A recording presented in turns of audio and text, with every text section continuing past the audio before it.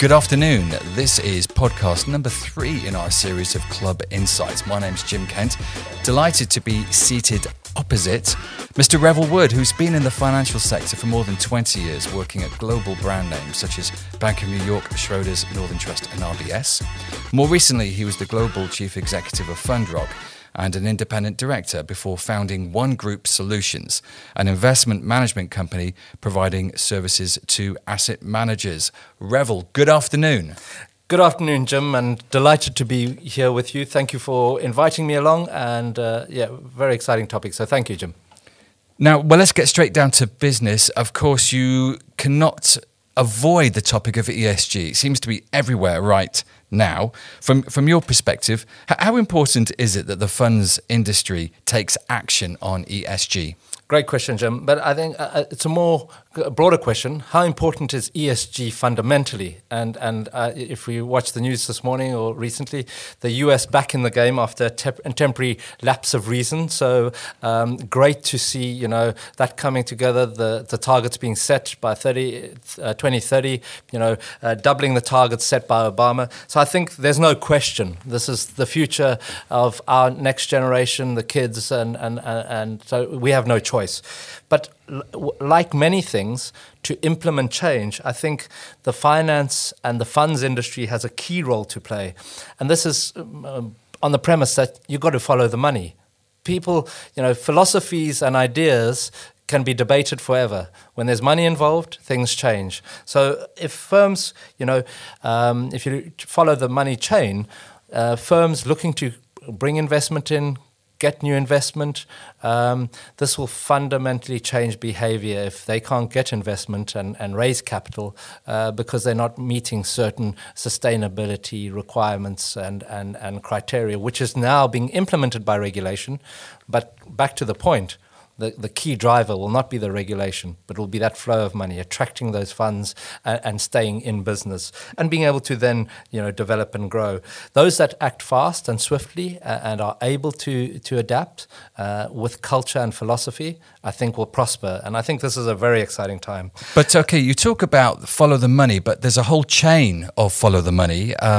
Do you think that actually we talk about regulatory driving change, or the investors themselves, or is it the portfolio managers who make decisions about where to put the money? Who's actually driving change? So ultimately, the investors will drive the change. So there's more awareness. So, and I'm not talking about the mom and pops or you and I. It's the global pension scheme. So, and already this is where culture will change. We're already looking internally. Where do we allocate our pensions? Is our pension, my personal pension? I will look to see, is this investing? Now, I'm a little guy. If that's going across, the whole spectrum of, the millennials and the next generation, they will look very closely where their pensions. By the very nature, those global big sovereigns, the big global pension schemes, they will start to have compliance requirements more driven by regulation, but that'll drive the flow of the money. I sit on and I'm involved in a number of private capital boards, and I'm really pleased to see, in some of the deals now, there's discounts on loans or private equity type deals. There's an ESG discount. So if the party, the target company, shows that they have a good, robust, socially responsible, environmental, social and governance process, and they can demonstrate good change, they then, as a result, get a discount on those investments, on the loan rates or the capital raise. So you're seeing some real change. I see that happening, and I didn't see that 2 years ago. So that's great. The fund industry. It's a $100 trillion industry worldwide. There can and the size that fund industry can make, and that's one element. There's a whole lot of other elements. We're in the fund industry, but there's the banking and all that. And the final piece I'll just say again about following the money. And a less positive, but absolutely required is, and I know it's a word that is overused, AML, the fight against terrorism or financial crime and money laundering. but that's been, again, pushed to the banks and the financial industry, because that's, again, a follow the money. And I think that on a lesser compliance, but more of a, making a positive impact on change, I think the same will apply longer term for ESG. This is not going to be a tick-the-box exercise by the managers. The managers will have to meet their investor requirements by investing. And if they're doing only a tick-the-box exercise and they get caught out and they've greenwashed this, that'll have very negative impacts on their longevity of their business. Well, it's interesting. We'll talk about greenwashing a little bit later on, but for sure that's something that the regulator will be keeping their eyes open for. I mean, you are in the compliance business, in a way. What sort of challenges are asset managers facing right now? So great question, Jim, and slightly broader. We're in the fund management business and we're in a governance solutions business. Of course, one of them is the compliance. One of the business lines is compliance, and I think the challenge is, there's a lot of disclosure requirements with the level 1 coming out.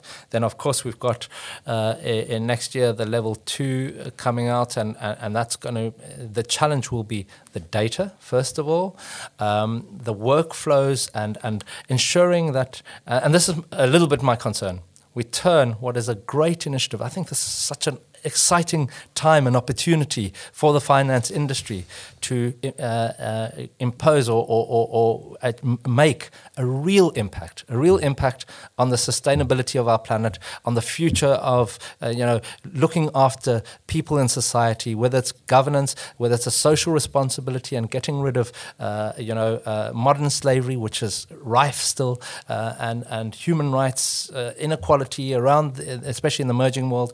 We can make real change.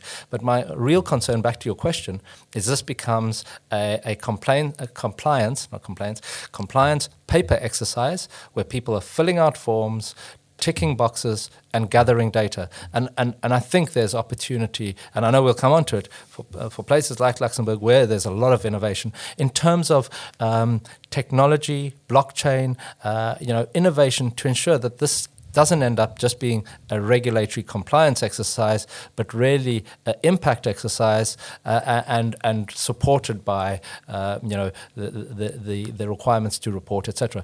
Could I just gently challenge you on that? Because sure. I mean, I love your optimism, but I'm sure there are some people in the financial sector in their minds who are still 100% focused on getting the best returns. Sure. And their interpretation of ESG and the reporting is it's a cost. Sure. So I think that is probably 90% of the market view at the moment, because when we're in the middle of something, it's a lot of work for a lot of folks. There's the updating of the prospectuses, updating of the fund documents, working through and ensuring that you've now got teams who are looking at how to analyze data to invest. There's a lot of costs, and we know that in the funds industry and across in the globe, I suppose in many industries, there's been margin pressure. So if I'm sitting as a pure portfolio manager or fund manager, not a service provider like ourselves, yes, this is not appealing in the short term, because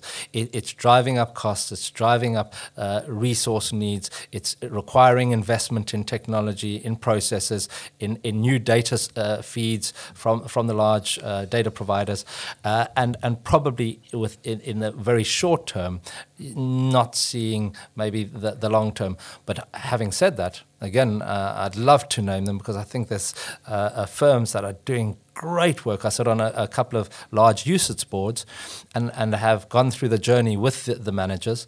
And some of these managers have a 10, 20, 30-year view, and then very much not greenwashing. They are very much looking at the long-term benefit and sustainability benefit. And I think if you've got, again, back to that culture and mindset, if you see what we're trying to do long-term, then it's a short-term pain. But I agree with you. There's costs, effort, disclosure, and a whole lot of stuff that's got to be done in the short term. Jim. Revel, that was absolutely fantastic. That's the end of part 1 of ESG with Revel Wood. Thank you for joining us at today's Club Insights podcast. If you liked this, you can tune into future podcasts wherever you find them at Spotify, Apple Music, or also at paperjam.lu. And if you'd like to join the Paperjam and Delano Business Club, simply send an email to club@paperjam.lu.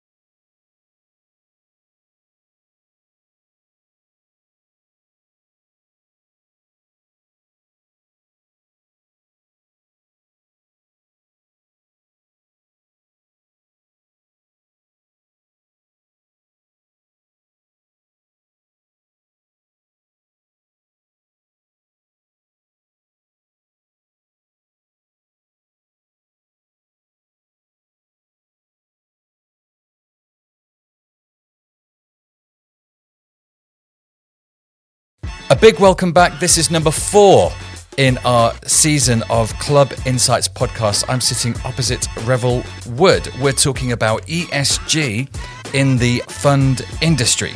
Now, let's just talk about change, what it possibly could look like. Who do you think in the mix of different financial providers, who is really staring at meaningful change right now? I mean, do we imagine... I'll give you an illustration. For example, let's say that portfolio managers desperate to make smart strategic choices in their placements, they will have to radically change because they will need so much more data than they have up to this point. Do you think the portfolio managers will be changed if we were having this conversation in, say, 5 or 10 years' time? Jim, I don't think anybody would have introduced it themselves. And I should have said thank you, Jim, for the opportunity to speak today. But yeah, I don't think anyone would have, just done this, brought this upon themselves. No portfolio manager. That's not entirely true. There have been impact managers and ESG managers, particularly if you go further north into the Nordics, who have been, aware of the climate risk for many years and have started. But I would say broadly, regulation needed to come in to drive the change. I don't think this is something that one would volunteer for naturally. From a pure portfolio fund management world perspective, things work. So why break something that works? However, we become, and it's been disputed, and I don't think there's any dispute anymore whether about the world heating up, climate change. My one concern is there's a lot of focus on E in the ESG, very little on the S, some on the G. So on governance, you've seen, and again, great examples and I think I can quote them because they've been in the press, like the big ETF managers, BlackRock, Schroders, and some of the big ETF managers driving change in terms of a few years ago, automatic rifles after shootings in the US, or voting on executive pay, or the diversity of the board, and so I think there's been focus on the E and the G, far less, which is a little bit of a concern on the S. But isn't that because investors, they realise that icebergs are disappearing, Yeah. They realise that deserts and terrible weather atrocities are, but the frequency of them, it's far more visible. Yes. The S piece, you're right, but I think if I just draw, and I'm going off at a tangent a little bit here, but we've been in COVID for whatever it is, just a year, 12 months, and I think we haven't seen the social impact on mental health, and so that's part of the social, the well-being of our people, that you don't have burnouts at work, and the really important one, having come from South Africa and an apartheid regime, if you look at the fact that modern slavery still is allowed to thrive. people, human trafficking as wars have broken out in across the Middle East and other regions. The proliferation, we see it all the time, these boats going to Italy. Human trafficking is a massive issue. It just doesn't get airtime from the ESG perspective. No one makes the link between the social, modern slavery, and human rights piece. And I think there's... And do you think funds have got a role to play there too? Well, funds have a role to play in the whole ESG. It comes back to follow the money, But I think, I'm not saying we should change focus. We can't boil the ocean in a day. Or we can't boil the ocean. We can't fix this in a day. So I think that the focus is in the right areas for now. Let's make sure that there is positive change, particularly on the climate issue. I mean, some people say that one of the challenges with social issues is that the outcomes are very hard to measure.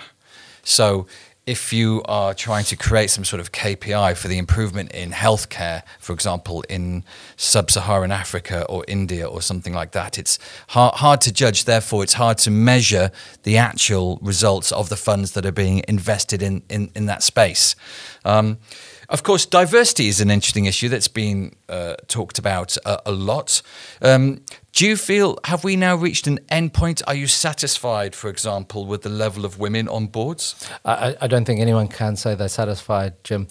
You just need to still look at the stats and this, across the boards that I see, the percentage of women representation is still very low.